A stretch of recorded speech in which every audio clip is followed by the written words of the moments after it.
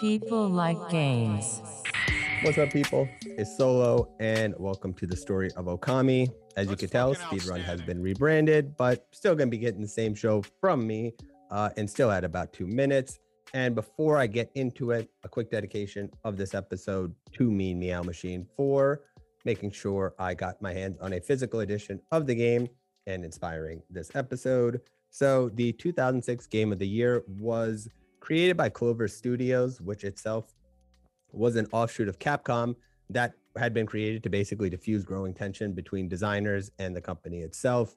One of the designers at the new company was Hideki Kamiya, who was the creative director for Bayonetta and the creator of Devil May Cry. He wanted to make a game that basically had a different art style and combat system than he had done before, and was focused a bit more on nature and inspired by his childhood Shiba Inu. That birthed the concept of this white wolf called Okami, and was, as you see here in the prototype, a bit just sort of basic and was sort of a wolf simulator. They realized that pretty quickly and thought the project was dead on arrival until the lead artist, Takayasu Suwaki, ended up drawing the wolf in the Sumei style, which is a Japanese name for this black ink paintbrush style, as you see on the screen.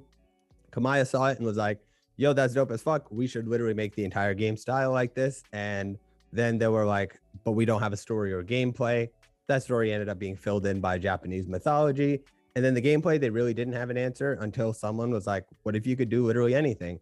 And Kamiya's like, oh shit, what if we just use the black ink paintbrush style and then just use that as the gameplay mechanic to basically interact with the world that is inspired by it.